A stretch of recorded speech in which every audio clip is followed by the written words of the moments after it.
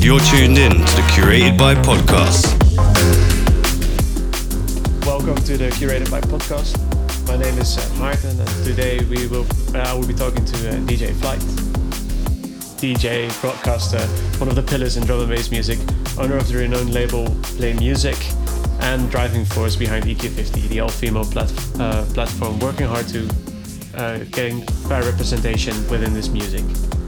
Hey Natalie, welcome. How are you doing? I'm good, thank you. Thanks for the invite. Yeah, it's an absolute honor to have you on our podcast series. We would like to jump right into it, but before we go into that, I'd like to start by asking you 10 quick fire questions. These you have to answer with the first thing that comes to mind. Gosh. But feel free to elaborate, but try to answer as quickly as you can. Okay. Are you ready? I think so. Let's go. Okay. So first question, what was the first track you played at your first set at the Metalheads party? Oh, my very first Metalheads gig. Yeah. So we're talking about 99. Do you know what? I can't for the life of me remember, but I do remember the first tune that I played out at my very first gig in 97. And the only reason I know what that was because Matrix was playing as well. It was someone's birthday party at a wine bar in Soho, and he asked me what it was. And that's probably the only reason why I remember. But it was Odyssey Ritual on 720. Yeah, nice little bongo kind of, quite spacey sounding. Yeah, wicked tune. Nice. Second question. Who is your biggest musical inspiration? This can be in every genre. There are loads of people. I can't pick just one, but some of them you'll hear in the tracks that we play during this podcast. Yeah, some of my biggest all-time inspirations and favourites. I can't answer that, I'm afraid. It's okay. It's all okay. Right, I'll say, one of my big inspirations is Grace Jones. Okay. Yeah. What's the best rave you've ever visited? Oh my God. One of the best nights I've ever been to was Metalhead's Sunday sessions at the Blue Note. So I don't know if that comes under rave, but if you're talking about a big rave, proper party, then I'd probably go for maybe the first proper big rave that I went to when I was 16. First ticketed event that I went to that was over 18s or 19s. Yeah, and I was 16 at the time. I just left school. And that was the last ever Elevation at Crystal Palace Sports Centre. And I think that was when they stopped holding raves there. It still exists now as a sports centre. People play basketball and go swimming and all that kind of stuff there. And they used to hold raves there. Did they have to stop because of permits or? I can't remember, but probably, yeah. Yeah. Probably. They probably just didn't want a load of ravers coming in there every month or however often it was.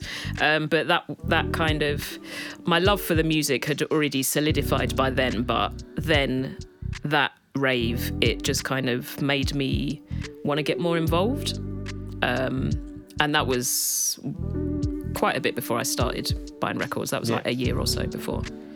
Okay. So the next question that I have for you is, who, according to you, is the biggest talent within EQ50 right now? I'm not answering that. All of us. And that's from the mentees and the mentors. All of the mentees that we're working with currently on year 2 of the mentorship program are all great in different ways as well. They're all sonically different. Their personalities are quite different as well. They've all got loads of potential. Some are a little further ahead in their careers and their music production life than others. But I mean, that's the same with the scene in general. We're all at different stages and different points. But yeah, I'd say all of them. Okay. Yeah, that's no favorites. No. What has been the oddest thing to ever happen during one of your sets? There have been a lot. I'm trying to quickly scan through them. Oddest, I'd say one of my probably one of the oddest gigs I played was one of the first times I went to Italy, and I played in Milan, or just on the outskirts of Milan, and the guy that brought me over and was looking after me on the way to the venue was like, well, don't be surprised when you get there. It was basically this disused train depot, so you could see some of the tracks in the floor still, but it was a big art installation. Now, there wasn't much art on the walls or even in the building. It was almost like a cave type warehouse, big thing.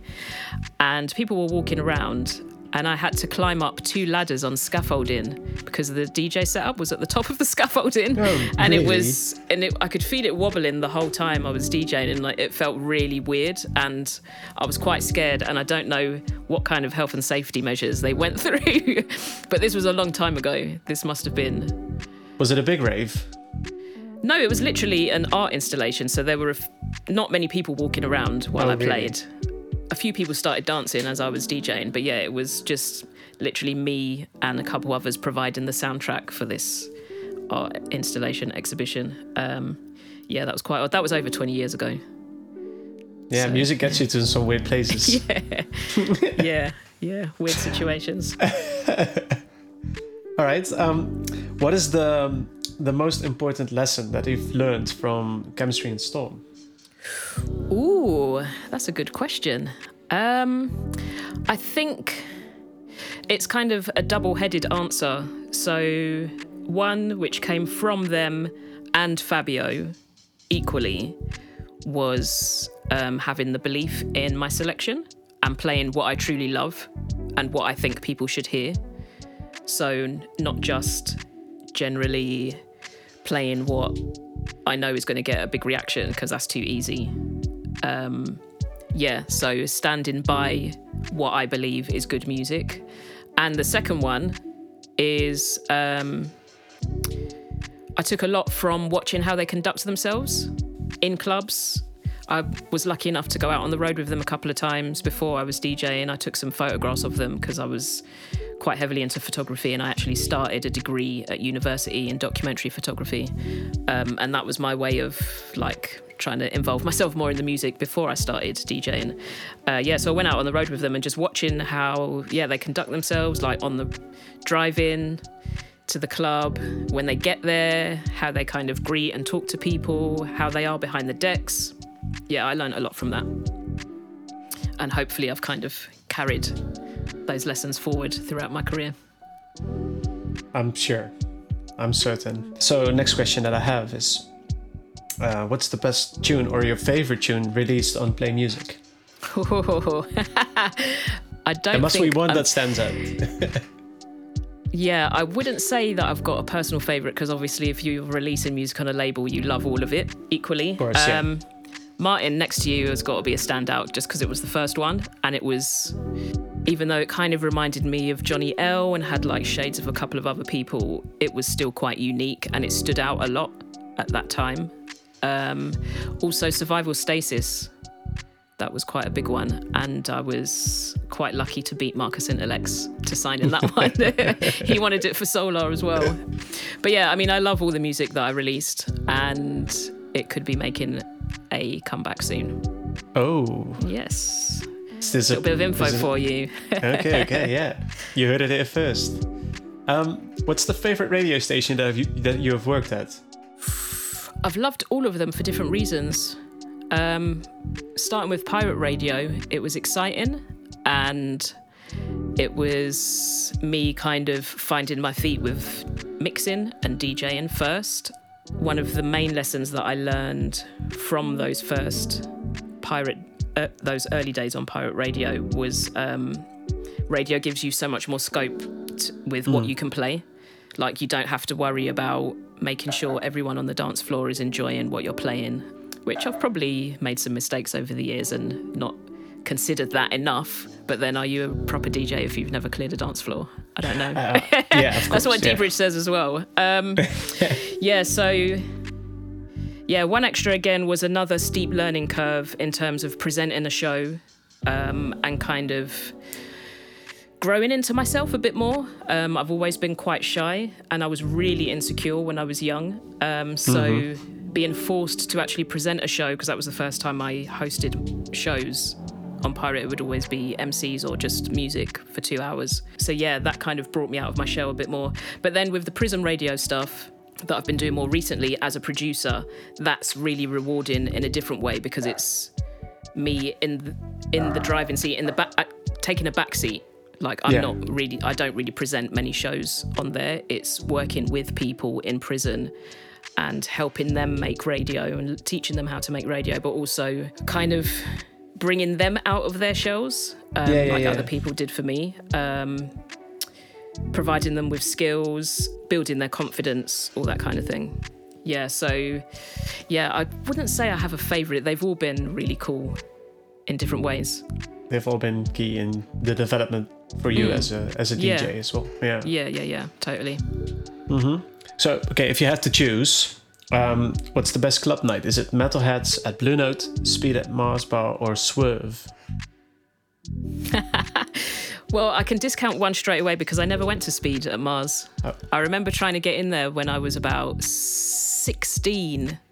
And because I wasn't used to going to the West End, the guy that drove some of me and my friends up there, like I had my little A to Z book out and we just couldn't find the little side road that it was on. We were just driving up and down Charing Cross Road for ages and then eventually gave up. Mm. So unfortunately I didn't go there.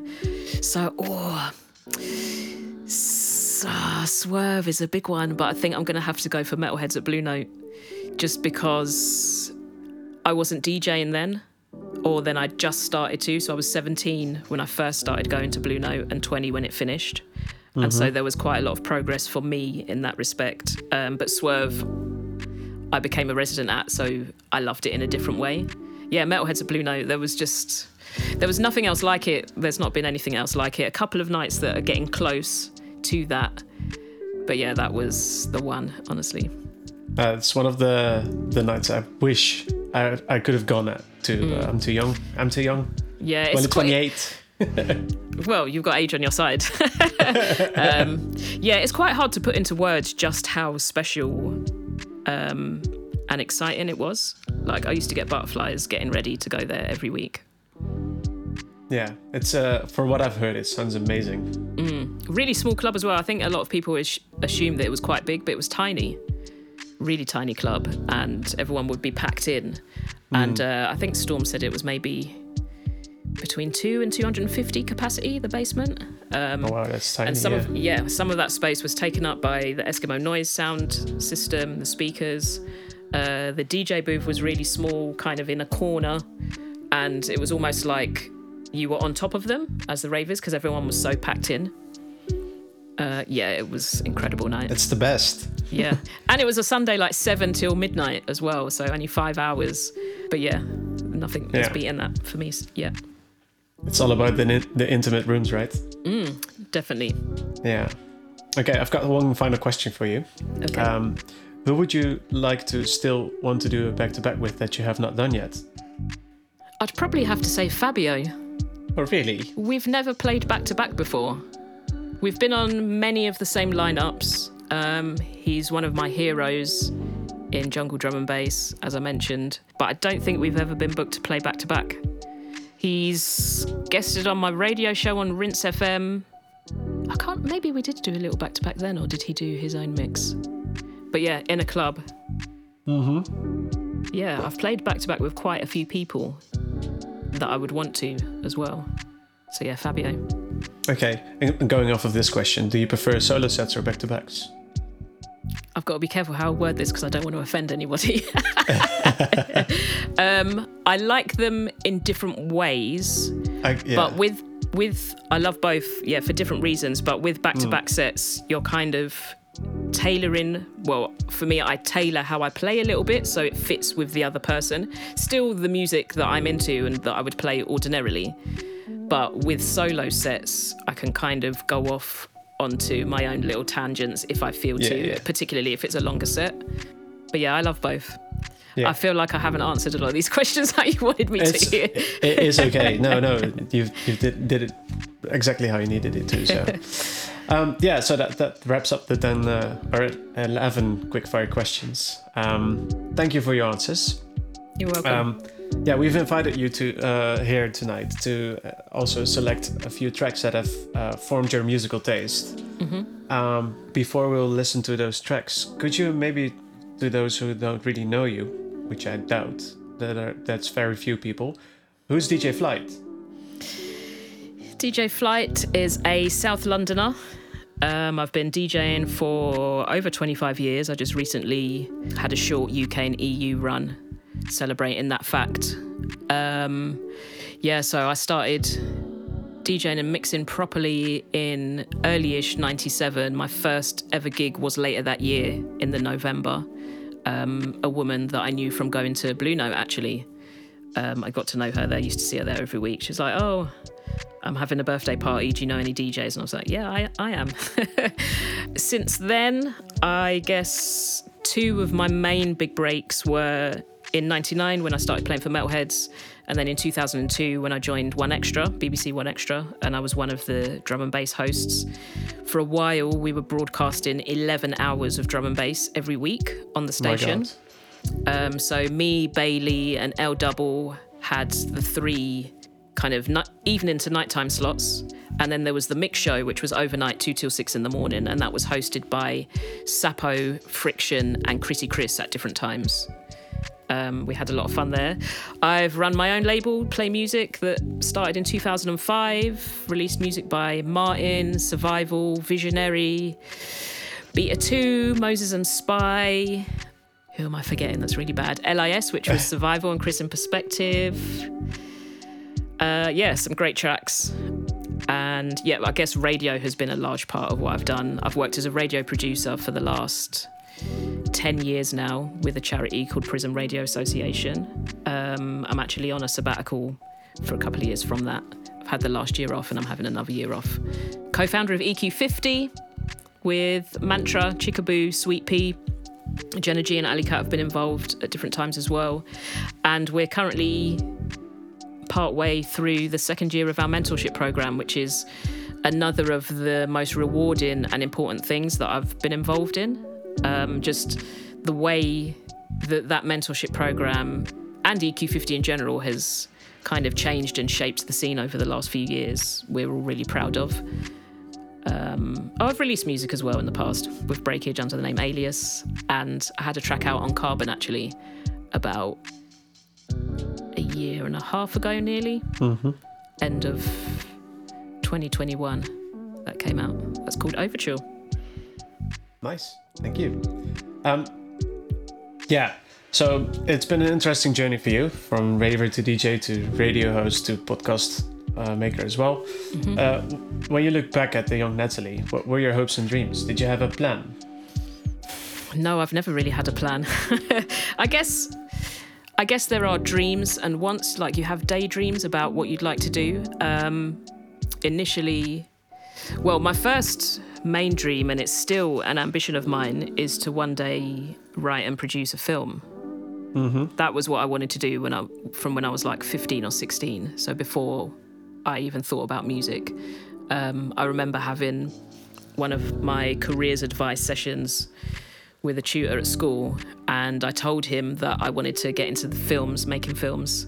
And he said, well, do you know how to do that? And I said, no, not really. He said, well, maybe you should think about something else then. And I thought, what the hell? That's not really what you want to hear from a teacher. So, fast forward a little bit. I did graphic design at college for 2 years, which I really loved. I was always into art, drawing and painting, particularly portraits. I've always been into portraiture. Then I started a degree in documentary photography at university. Initially, the degree that I first wanted to apply for was film, video and photography, which seemed perfect to me, but then they split them up into 3 separate pathways. Anyway, I only lasted 1 term there because by that point I was raving 2, 3, sometimes 4 times a week, and going to South Wales. It was actually the same university that High Contrast went to a little bit after. Oh, really? But I dropped out after 1 term. But in that time, I'd started buying records while I was at college doing graphic design, just 1 or 2 here and there, because that was the main way that you could hear the music regularly if you weren't listening to pirate radio or buying the tape packs. Now, I never really bought tape packs. I remember buying maybe a few single cassettes, Andy C, Randall, but the tape packs were quite expensive and I didn't have loads of money. I was working part-time in McDonald's while I was at college. And so the little bit of money that I had, coming from a working class family as well, never much money around. The little bit of money I had, I'd spend on going raving, the odd record here and there, and clothes sometimes. Yeah. So I think even some of my friends from school were putting on their own parties. Boys, this was when we were like 14, 15. So I was always around DJing, but it wasn't until I physically saw Chemistry and Storm in a club in 1995 when I was 17.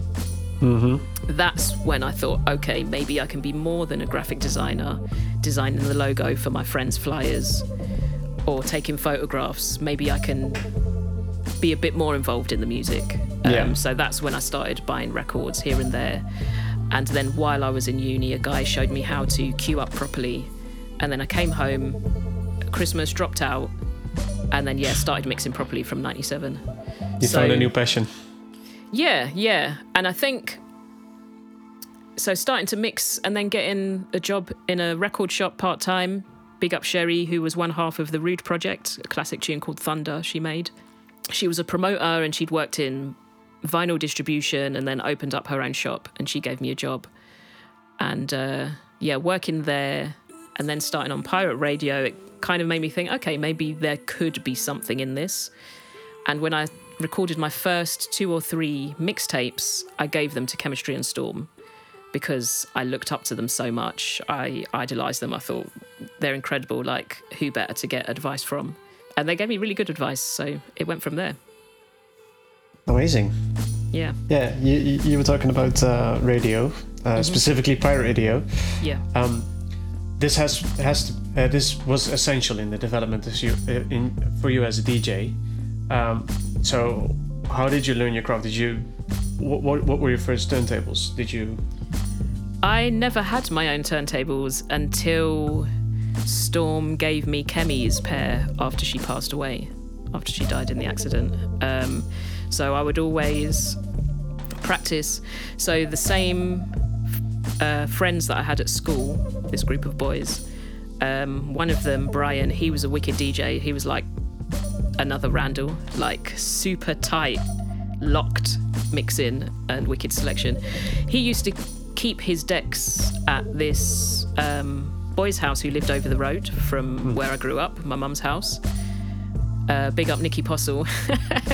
And so sometimes they'd just go around and hang out, play Tekken and Street Fighter, and take it in turns mixing. And then one day, after I'd come back from uni, I got up and went to the decks and shocked them because I knew how to mix and they didn't know that I did.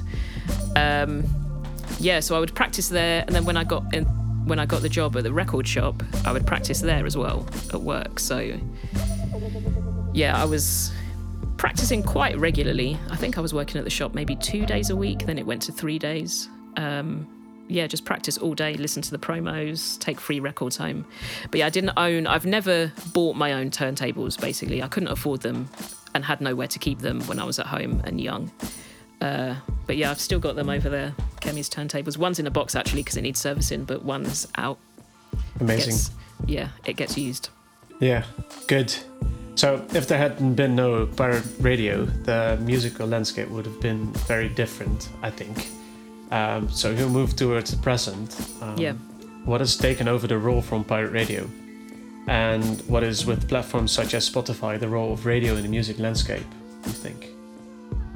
I think radio is still really important, particularly specialist shows on radio, because you're getting people presenting music when they're a good specialist host and present a good show. You should be being shown music that you might not necessarily know about, artists that you've probably never heard of before, and you should be introduced to music that you didn't know that you would have liked. You don't get that with Spotify. I know the way podcasts have changed on Spotify now is different, so you can include music, where for quite a while you weren't able to. It was literally just speech podcasts that they had on the platform. So in that respect, I think the human connection is still really important. It's not just music. Yeah, the same way record shops worked. You need people to suggest things to kind of refine your own palate and your own tastes and work out exactly what you like, rather than being fed things by an algorithm. Yeah. Because it's just a lot of dots and lines, and it's a computer basically. So you might not, because we're human and we go through different emotions and feelings and thoughts every single day.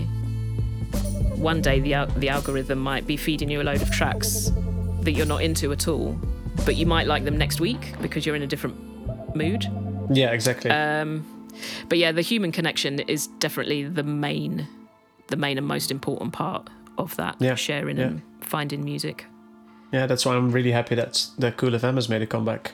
Yeah, everyone's loving it. Do you know what? When I saw the roster, I was like, oh my God. It's massive.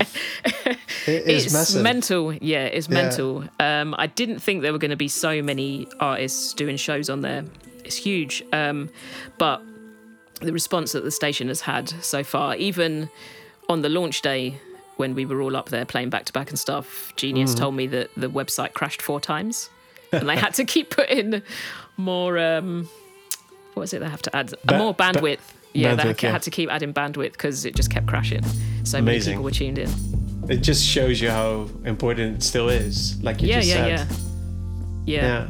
But also having the resources to do that, like Cool FM as it was, didn't have the resources that Rinse FM have and have been able to push into the relaunch. And they're going to do the same with Swoo as well. Well, Swoo, I just wanted to say they recently announced that as well. Mm-hmm. Amazing, yeah. Good things happening on radio, on the radio front. Yeah, definitely.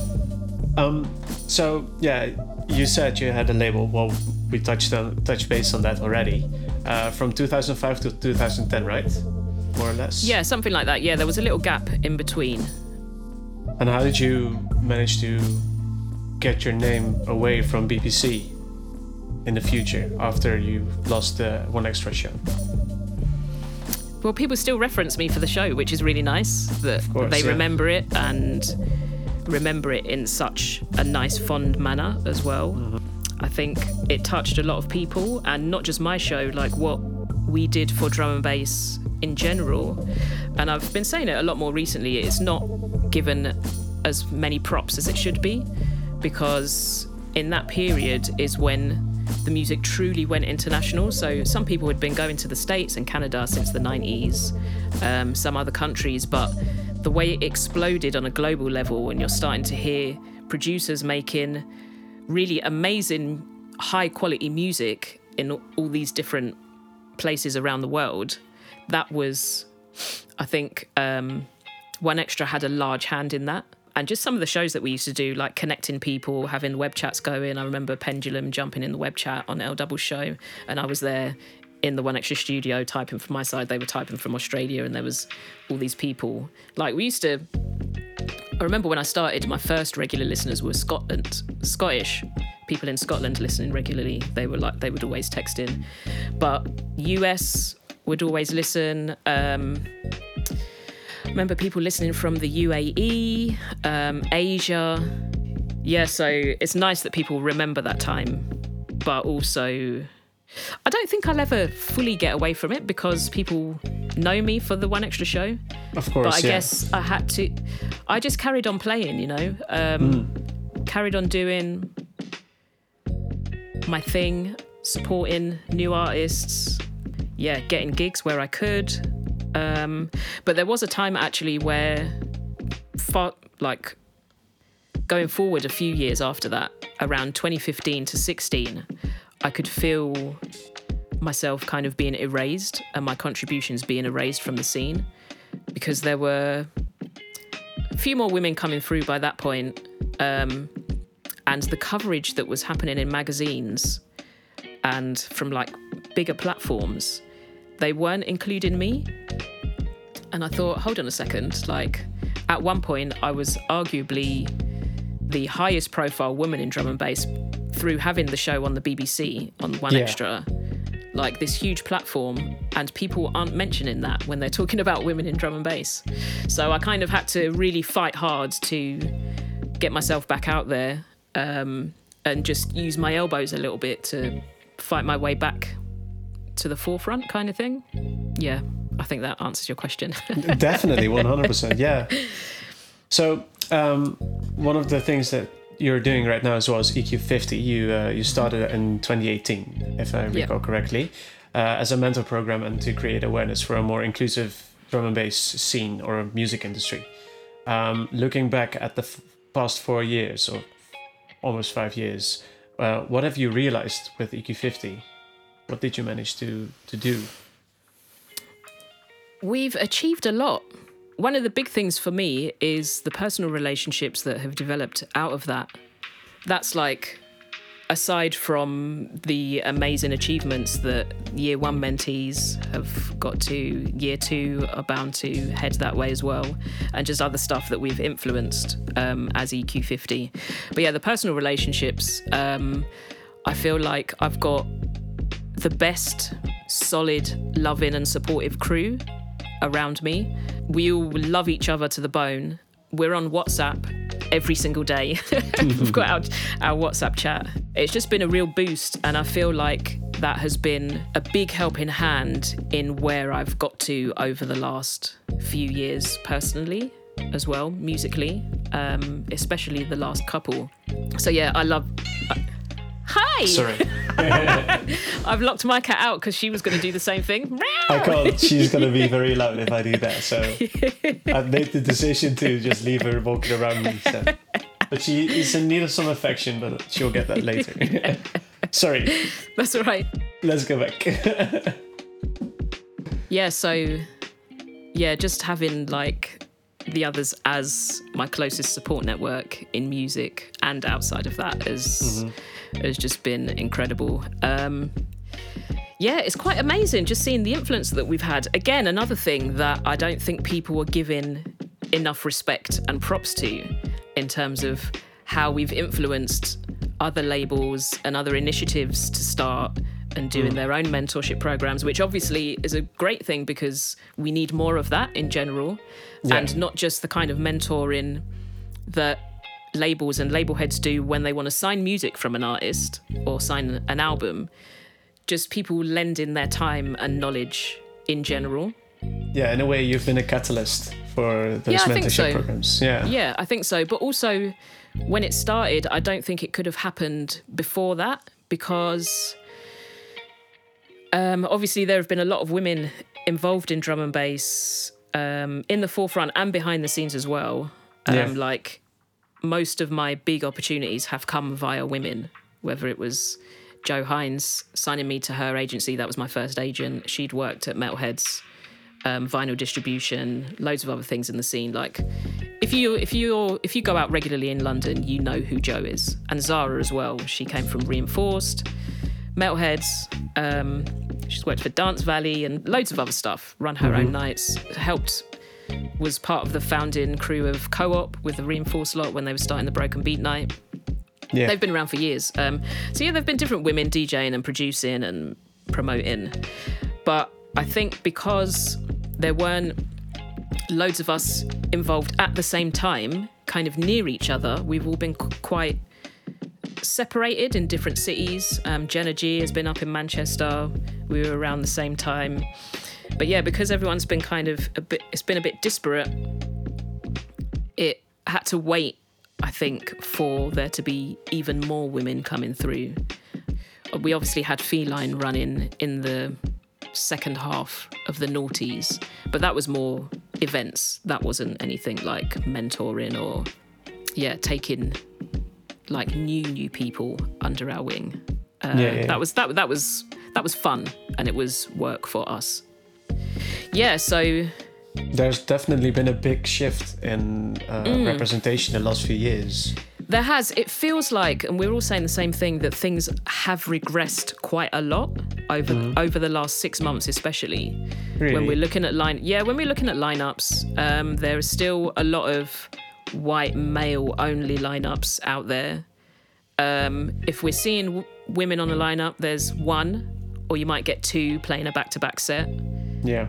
More often than not, they're white as well.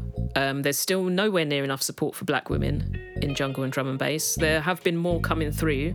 I actually did a series of posts in, I can't remember if it was 2019 Black History Month, October.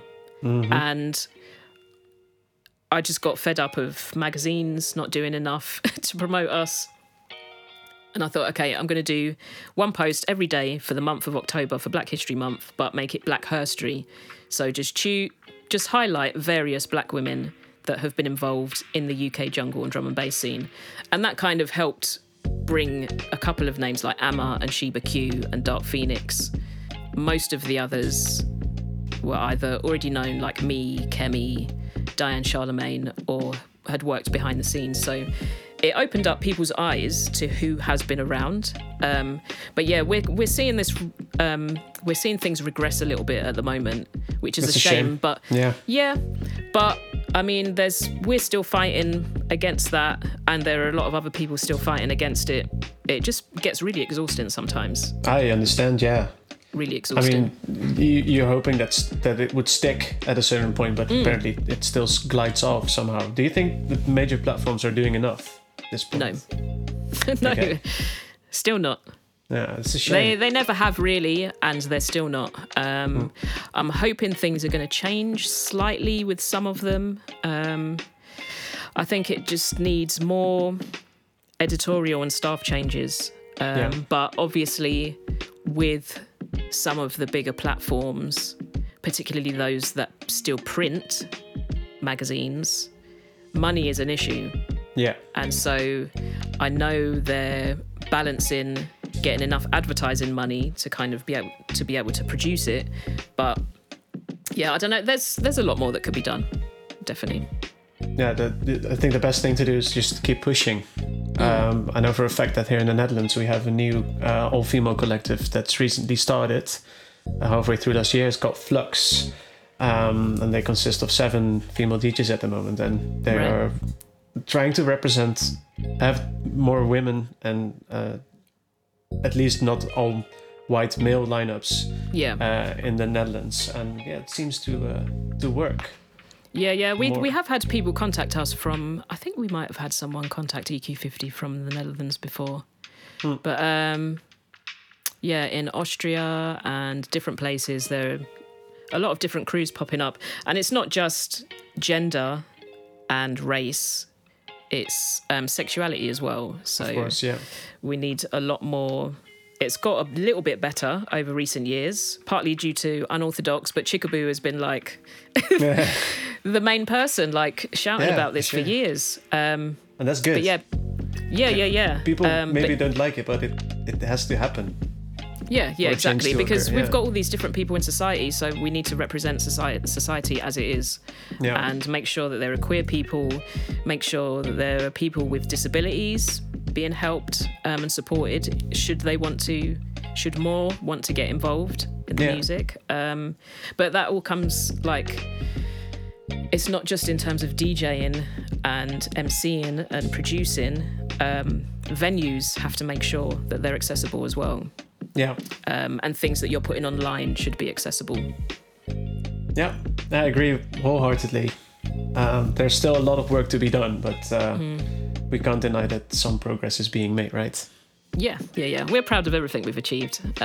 Even when you look at the year 1 mentees, Nia Archives, we knew she was going to be. We knew she was going to be big when we first came across her, and it was actually before we opened up the first year mentorship and she applied, and we were like, wow, she's very different, but she's got something. And then we saw that she'd applied, and we were like, yes. And Mandy Dextrous has absolutely smashed it. It's just about giving people the opportunity, exactly, and watching them run with it. And both of them have done exactly that. Yeah, you're giving those people a platform. It's like a springboard. Yeah, exactly. Yeah. So, what are the plans for EQ50? Looking at the future, are you going to get year 3 mentees? And if people are interested, where can they sign up? It might be handy to give that a small plug as well. Yeah. So the mentorship program we recognise is the thing that we can have most influence with. we always need more women and non-binary people producing the music. Then they can go into DJing should they want to. Yeah. But that's where we kind of wanted to focus on. I mean, there are a lot of DJs. They don't seem to need any help with that at the moment. We might actually think of doing an MC/vocalist mentorship, or just some sessions, some free online sessions or in-person sessions. But yeah, the main focus for EQ50 is the mentorship program. So as mentioned, we're partway through year 2.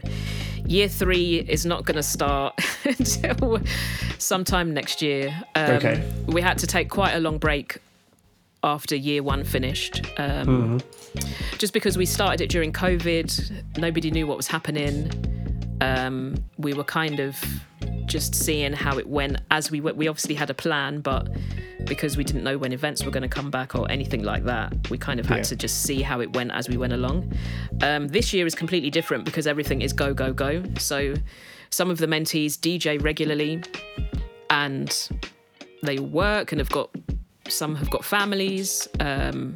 So there's all this other stuff going on. Plus we've all got our own stuff going on. So it's working in a slightly different way than year 1. But yeah, this year is going to go up until December.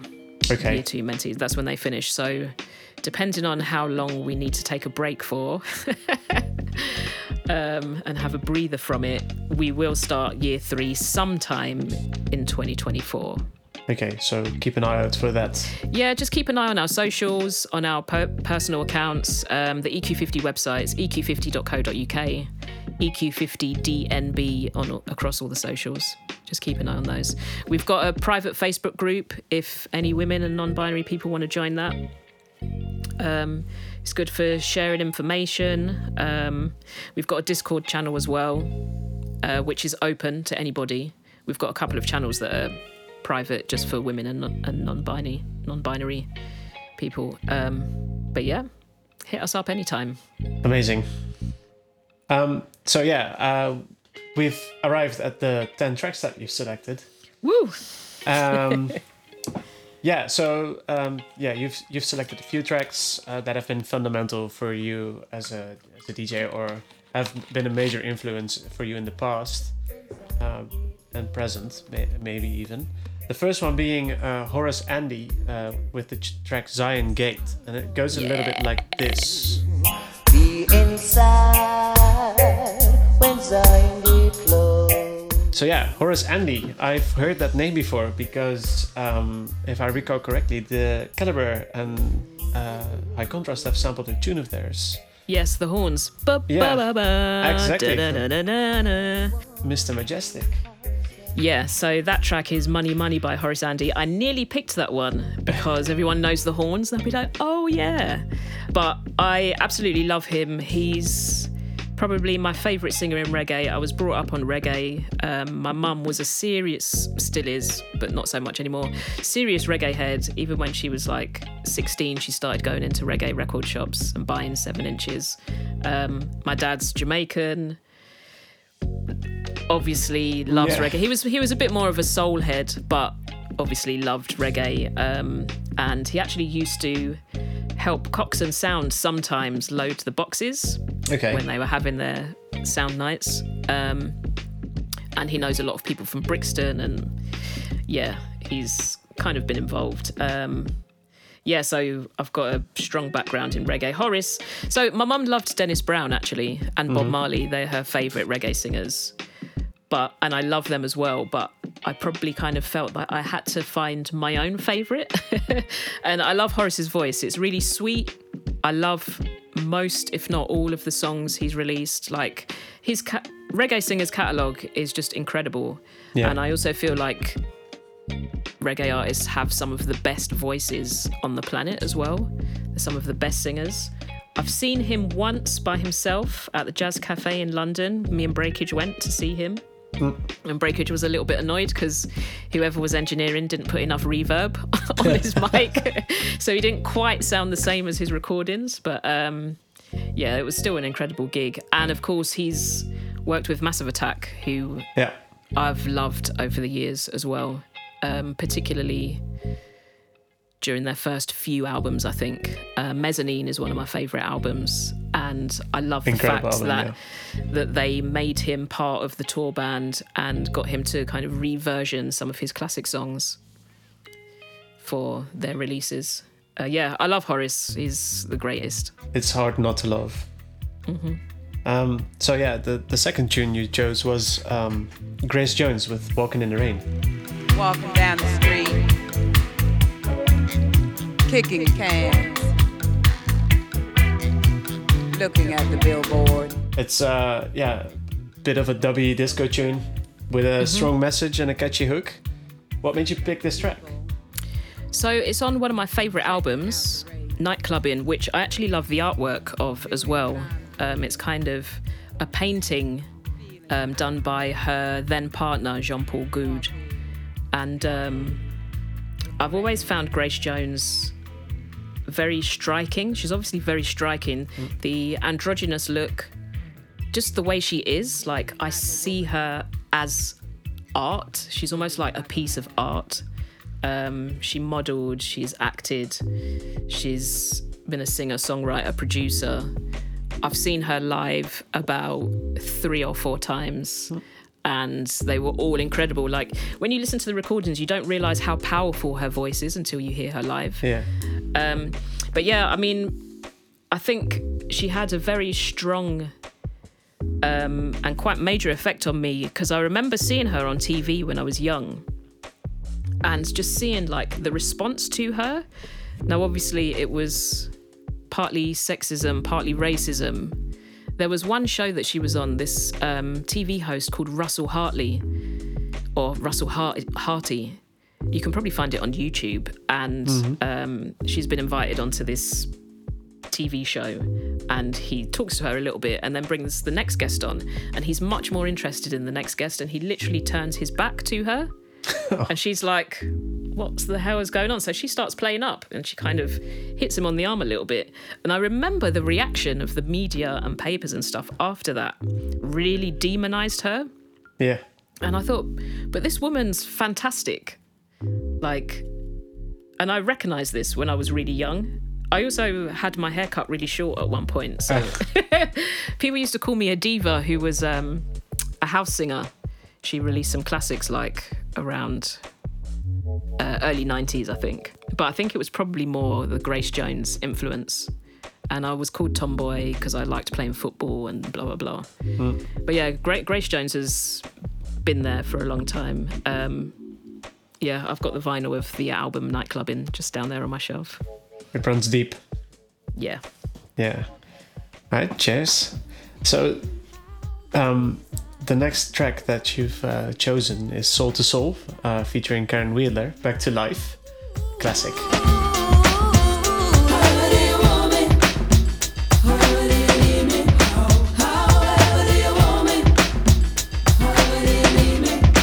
Yeah, it's a classic. What can you tell us about this tune? Yeah, I think this is probably one of the most obvious tunes out of the 10, but Soul to Soul were everything.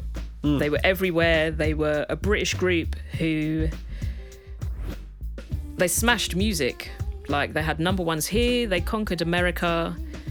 I loved the look of them, especially, so they had a couple of singles out before Back to Life, but because of the music video that came out with the Back to Life single release,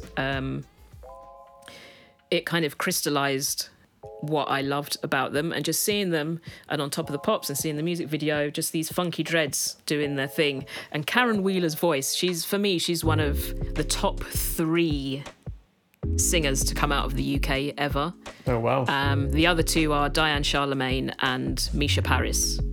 Yeah, for me, they're like the 3 best singers to ever come out of the UK. I just love the song. Also, I really wanted their merchandise when I was young, but my mum couldn't afford it. And so I used to draw their Funky Dread logo on all of my school books. I really wanted to be in Soul to Soul. And then when there was a song called Get a Life, They featured loads of little kids in it, and I thought, oh, if only I could be one of those kids in the video. They were a bit younger than me by that point, but yeah, I just really wanted to be a part of Soul to Soul, and I loved what they did and stood for. Yeah, they've had massive influence in music in the UK. Yeah, I think that just the way they did things as well.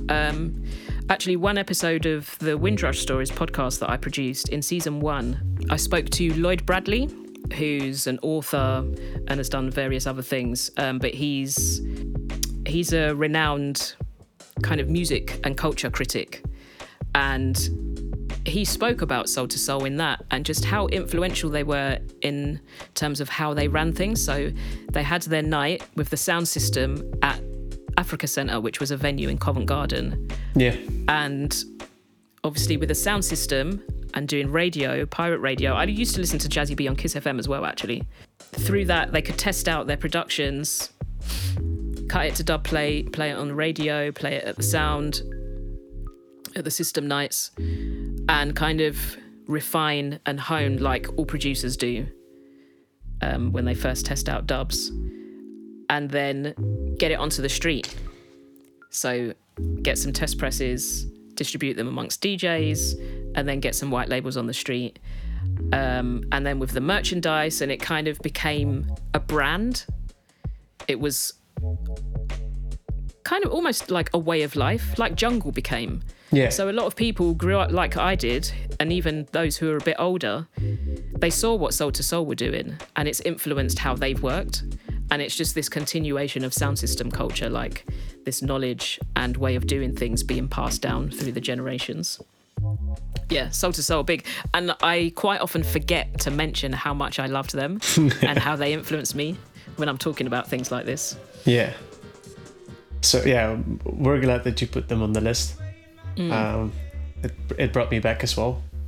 Cool. So next tune you've selected for us is SL2, Way in My Brain. Hey!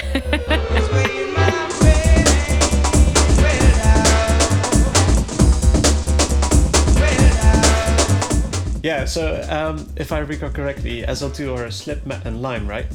Yes. Yeah, and wasn't... But they also had dancers. Sorry to interrupt. So there was an MC whose name I forget right now, but they also had 2 dancers who were part of SL2. Oh, really? They 2 went women. everywhere with them. Yeah. So 2 women, one called Kelly and one called Joe. Now, Joe actually produced some tunes as well, and one of them is R-Type, which is one of the greatest jungle tunes, like one of the most classic tunes in our history. Amazing. The more you know. Yes. Yeah. Slipknot's still around, right? Yeah. Yeah, I think he plays a lot of old school sets and house. Exactly, yeah. What about Lime? Where are they now? I'm not sure what he's doing now. I don't think he's released anything for a while, and you don't really see his name on old school lineups either. And we've got no idea where Joe is. I think a year or 2 ago, we did a series of posts that Mantra wrote up about women jungle producers of the 90s.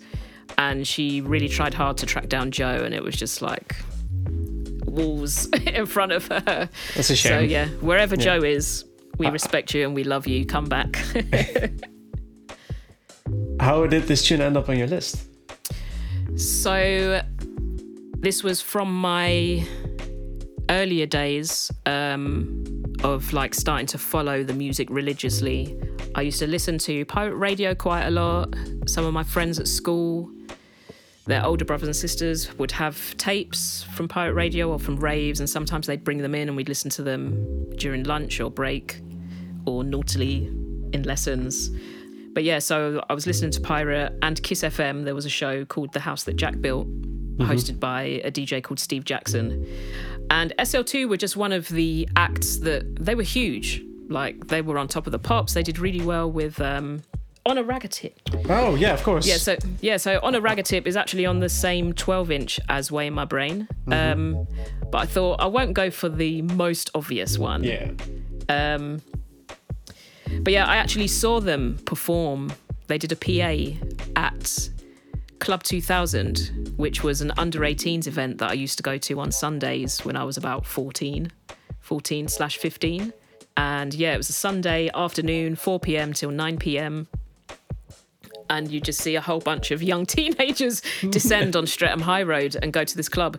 Normally they had like Fridays and Saturdays was over 19s or 21s, and it would just be a pay £20 on the door to get in, and you can drink as much alcohol as you want.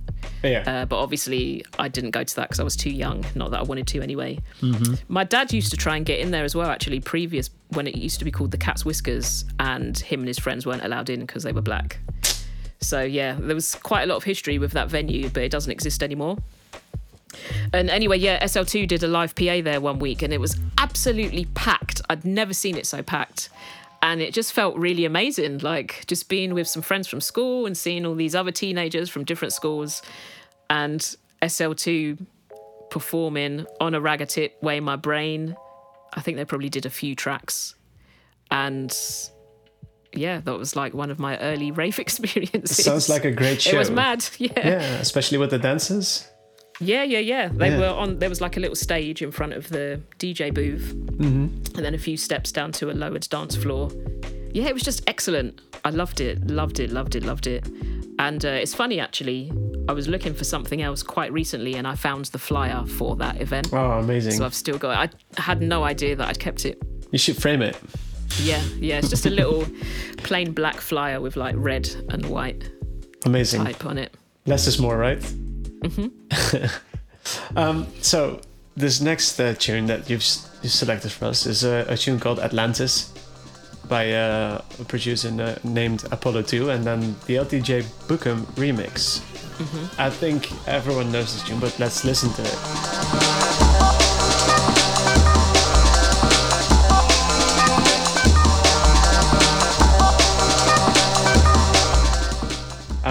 Yeah, it's a timeless track. It's amazing. Yeah. It will never get old. What characteristics would you say makes a tune timeless? So I just love all of the elements of the track. I think it's probably one of the most perfect in the music's history. All of the elements work perfectly together, and that's probably why it's become so timeless and like such a classic. I love the mood of it. So I actually remember hearing this, another rave experience. I went to an illegal rave in Croydon when I was 15. So this was before I went to Elevation, that was a proper ticketed event. And even though I was only 15, because the same boys that I was friends with at school, and my mum knew them from the area, and because she knew I was going with them, she was like, okay, you can go. I don't think she realised that it was an illegal rave. I was just like, yeah, I'm going to this thing in Croydon, blah, blah, blah. She said, okay, be home by 3 a.m. We didn't actually get back by 3. But yeah, just the experience, like kind of walking. So where Croydon is, there's kind of 2 separate parts of the shopping centre, and we had to kind of walk down an alleyway to get to the back of the shopping centre, and it was in this little bit out the back called Priddy's Yard. And yeah, it was just like, it was really smoky. There were people dancing. It was amazing music. This Atlantis sticks out as being one tune that I definitely remember, and just seeing some lights and lasers go in. And I remember seeing a boy who I used to see at Ritzy, actually, on the Sunday Club 2000 event that I went to. And he was like, oh, do you know anyone that's got any booze? I said, no. And then someone a bit later said, oh, I'm selling vodka, this big bottle for £7. And I was like, what is going on here? But yeah, it was another really formative experience. Unfortunately, we had to leave, and we ended up walking all the way home. I don't know why we walked home from Croydon, which was probably a few miles away from where we lived. Amazing. Maybe, 3 or 4 miles away. And on the way back, 2 of the guys I was with were arguing about an old... Well, I now found out that it's a Jim Polo track that had a sample saying Dark Horse, and one of them thought it was Dark Moose. But yeah, it was a bit of a mad night. But yeah, I really remember Atlantis standing out, and I didn't know what it was called. I didn't ask anyone what it was at the time, but then hearing it a little bit later and seeing it in a record shop for $1.99, I was like, oh my God, I need that. It still goes off. You can still play it today. It works. Yeah, I love the progression in the tune, and it's just one of the ultimate classics from our genre. The next tune It's a tune by Diggable Planets, if I pronounced that right. Ninth Wonder, Black Italism.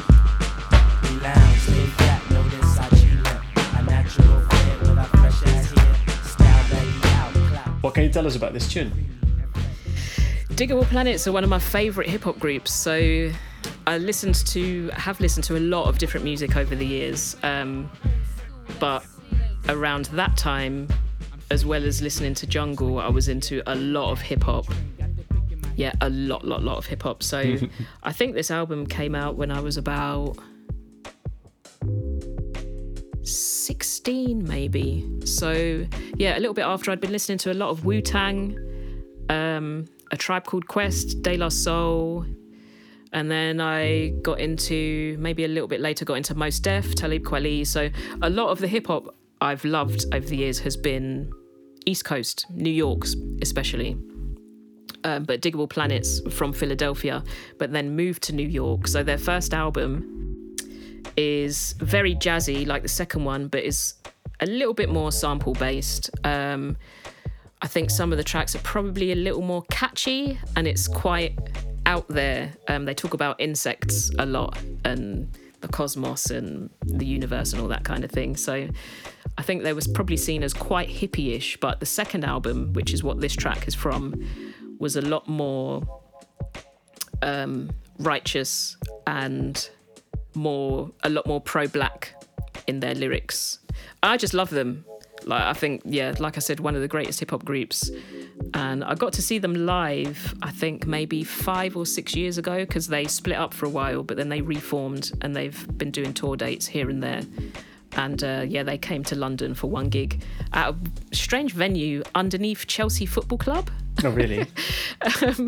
Yeah, it was wicked though. And I loved getting to see them. And I actually got a picture with Butterfly, who I had a bit of a crush on years ago as well. But yeah, for me, they're just great. And the fact that there was a woman in the group, Ladybug Mecca, and she's excellent.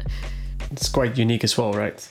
Yeah. I mean, hip hop is the same as many other genres, and the fact that there aren't enough women supported. Yeah, I just think they're brilliant. Amazing. Yeah, the next tune's called There's More to Life Than This by Björk. Come on, girl.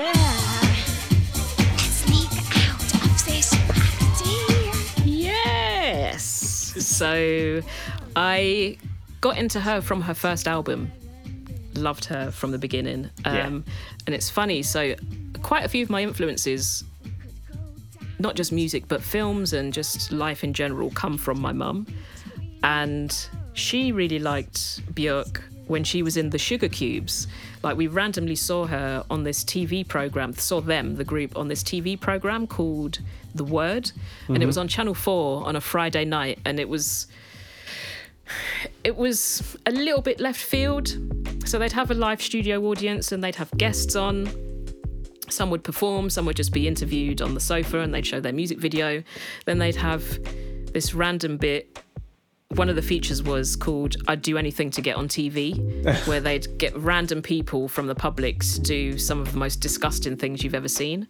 I remember once someone ate they had to eat from this bowl of toenails in milk as if it was cereal. Oh. Yeah, really disgusting stuff. That's and rough. then and another week, someone had to lick a really big person's sweaty armpit. Like, really disgusting stuff on TV. But yeah, the Sugar Cubes were on there performing one week. And I remembered that after I heard her on this first album. Now, what drew me to this track, rather than one of the biggest known singles, was because it was recorded on the liner notes in the CD that I had. It said it was recorded at the Milk Bar. Yeah. Now, the Milk Bar was a small venue in the West End that then became known as the Mars Bar, which is where Speed was.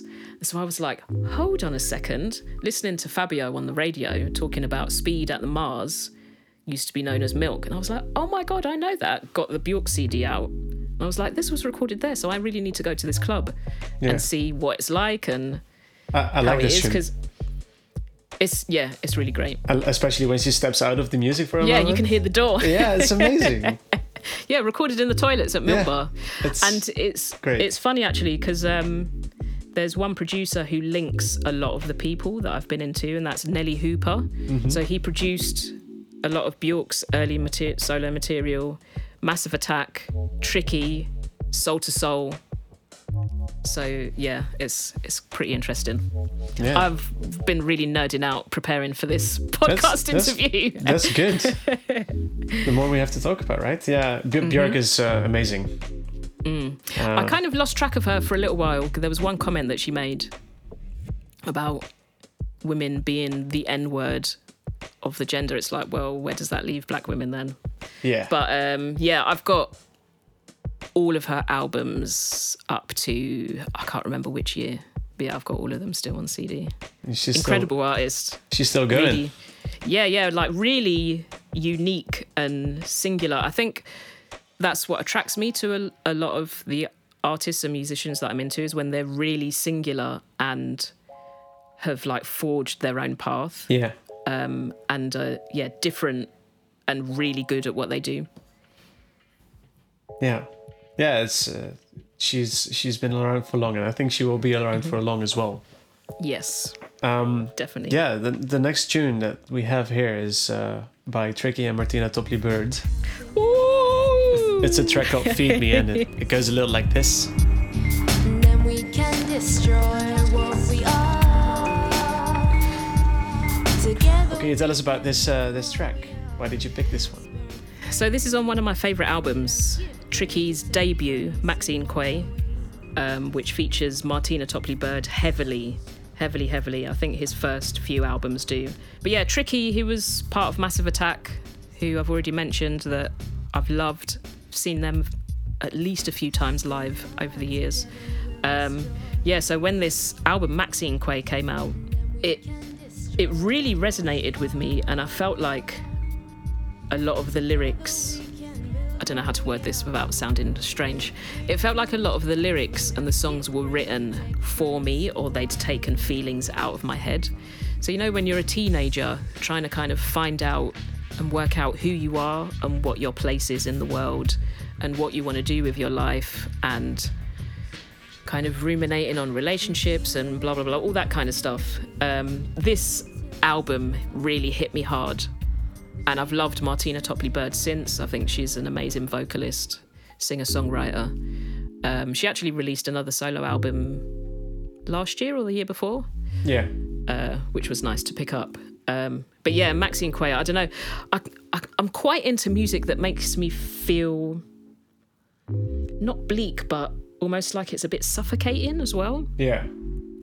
And that really makes me get deep into my emotions. right into and the feels. This album does it. Yeah. And the But raw I think emotion. with this song, like when you read the lyrics, it's very pertinent to today as well. So it's also timeless. I think it's always good. Yeah, I think it's going to be always relevant. Nice. Next one's by Prince, The Beautiful Ones. Woo! Yes, there's got to be Prince in there.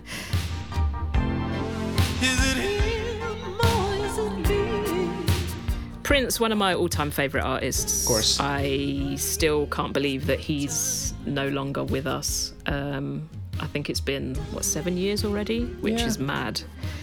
Yeah, incredible, like, and again, another very singular entity. No one comes close, like the amount of instruments he can play. This song, so I really love the Purple Rain soundtrack album. Yeah. I'm not so into the film. I don't know if that will get me in trouble with other Prince fans. The film's a little bit crappy, let's be honest. But yeah, The Beautiful Ones, it's another song that really gets me in my feelings. I just love really emotional music. And when I got to see him for the one and only time, he did a month of dates at the O2 here in London. Yeah. And apparently every night the track listing was different. Oh, really? Yeah, so I was a little bit upset because he didn't do two of my other favourite songs. One of them is I Would Die For You. But he did do The Beautiful Ones.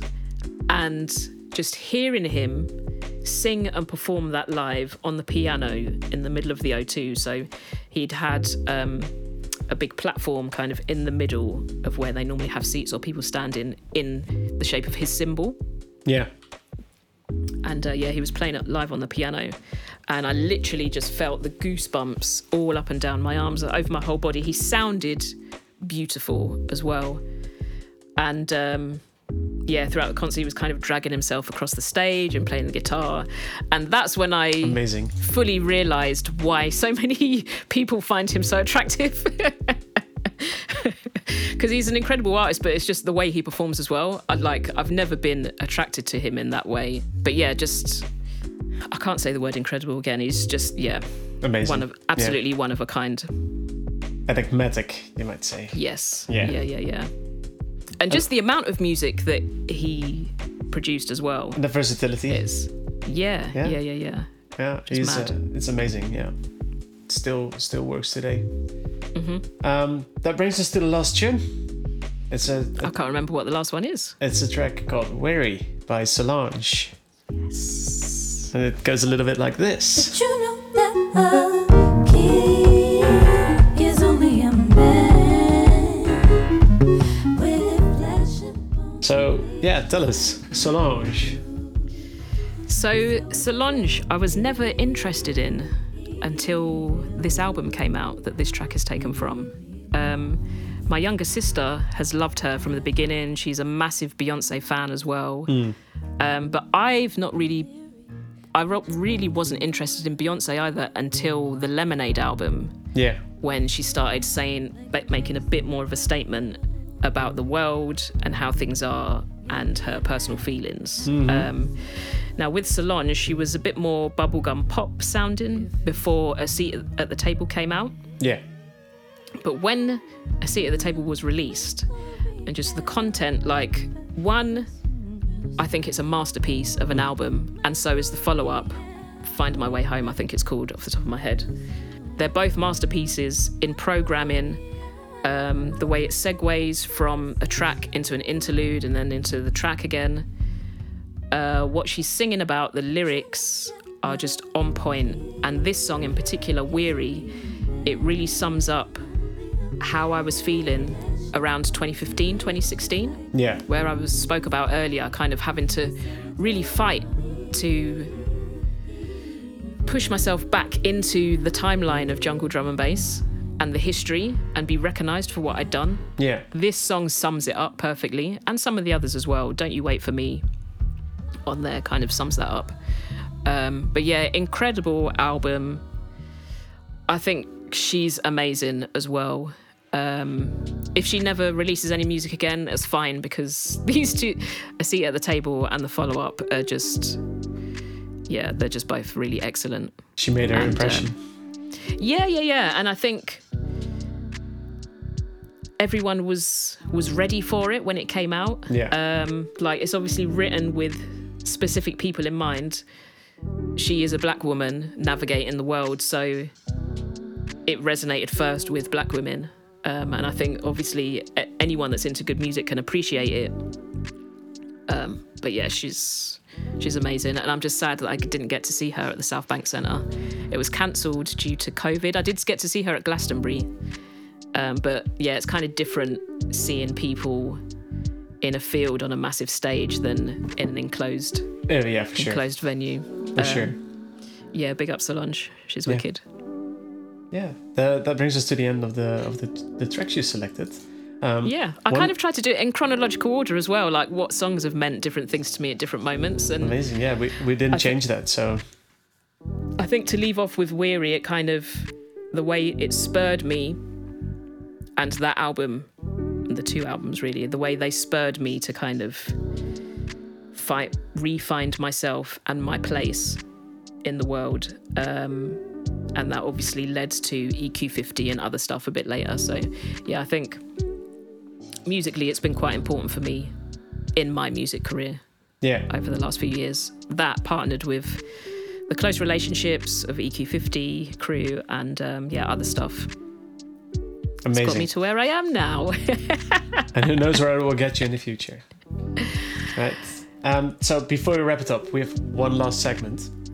And it's a question that we ask all our guests. Yeah, I've prefaced this interview with this question, so you have some time to think about it. But yeah, the last question. Picture this.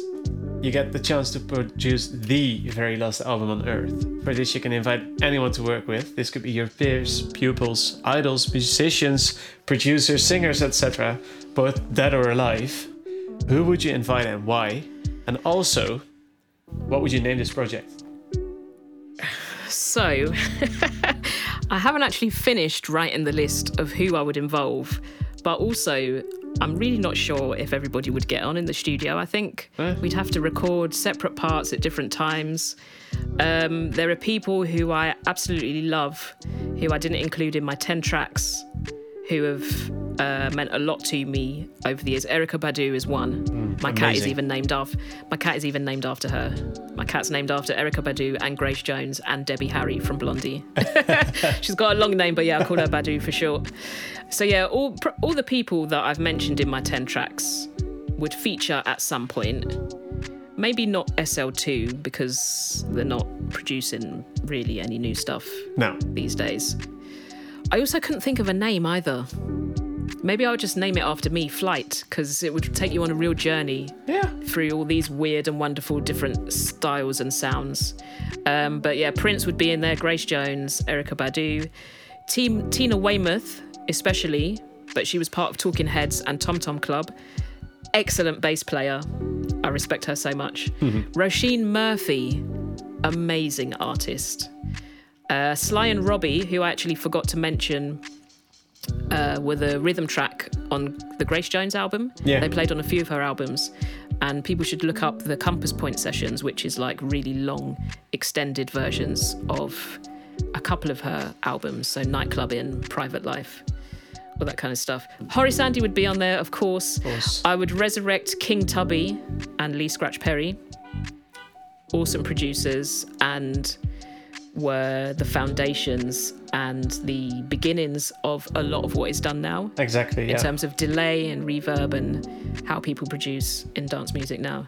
Björk, obviously. The Wailers, they were all excellent artists in their own right.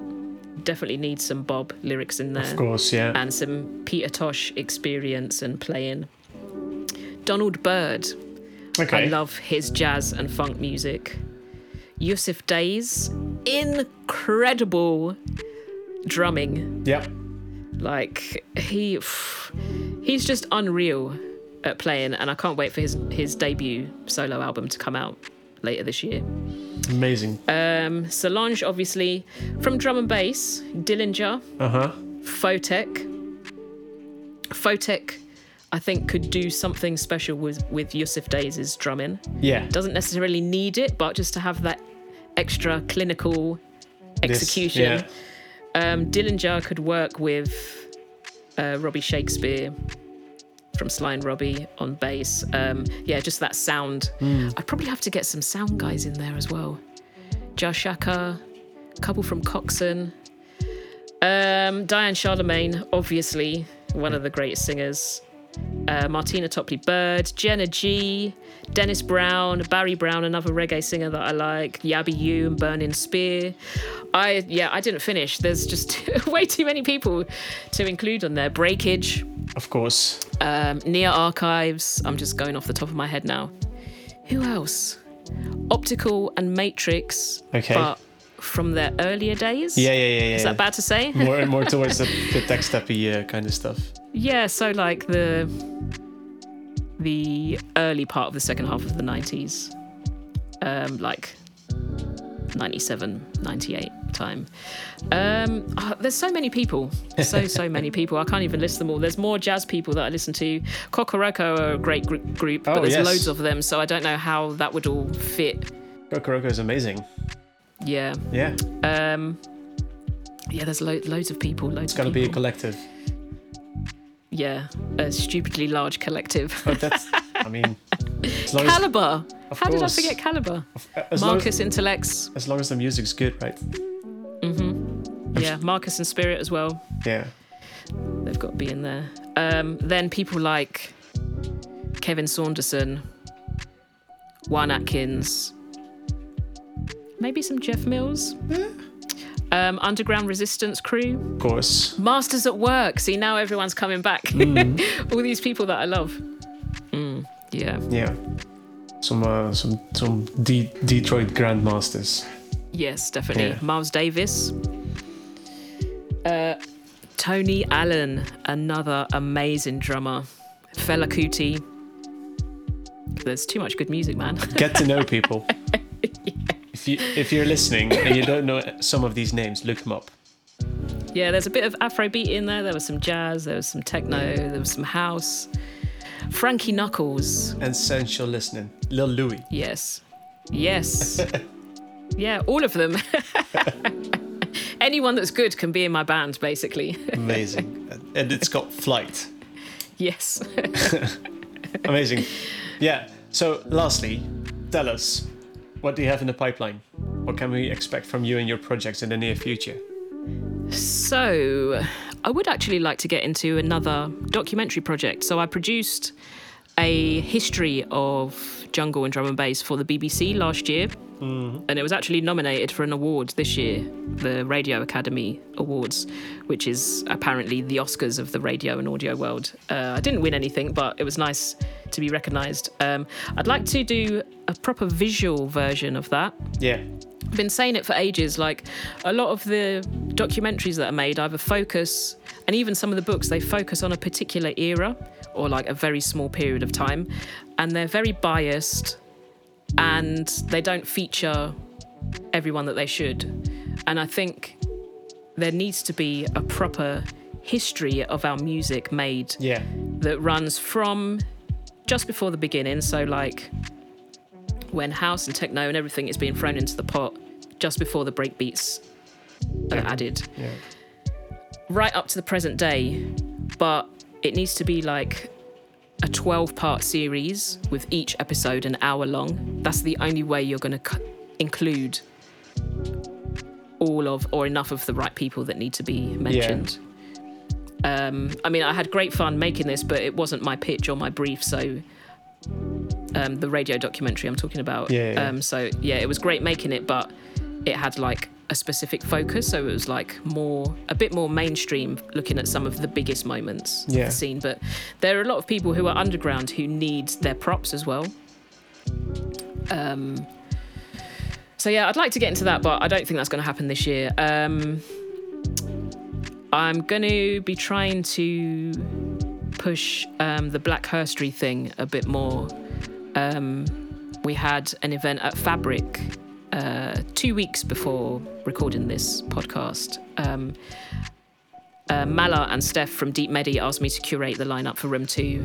I just got a bunch of black women together. Amazing. It was really fucking amazing. It was me, Sherelle, Amma, and a very new DJ called Virgo DJing. Okay. And then MC Chickaboo hosted. I did a little bit of hosting myself, but it wasn't great.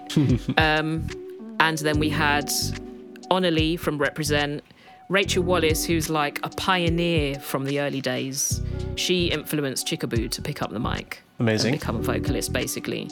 And Catching Cairo, who's from now, she's current. And she's been releasing music for about 10 years now, I think. She's worked with like a lot of big labels. Yeah, it was really like a really lovely energy and vibe in there. And I'm going to try and maybe take it on the road, do some more events. I'm going to hook up with Deep Medi again anyway to do another one or two. But yeah, it would just be nice just to shine that light on all these wonderful black women artists that have been around and are around and are like trying to forge a path in this music. They deserve it. Yeah, definitely. Yeah. The label could be coming back soon. It is coming back soon. Yeah. Carrying on DJing, more work with EQ50. I think that's going to take up my time. Plenty of stuff to do. Yeah. Right. That brings us to the end. Thank you so much for your time, Natalie. Really enjoyed this conversation Thank you very with much. you. And I hope. Yeah, go ahead. I hope people enjoyed the music selections and have kind of got to know me a little deeper than just for drum and bass. It's been fun. Yeah, Thank you. I'm sure they will, and I'm looking forward to meeting you in person on the 27th of May.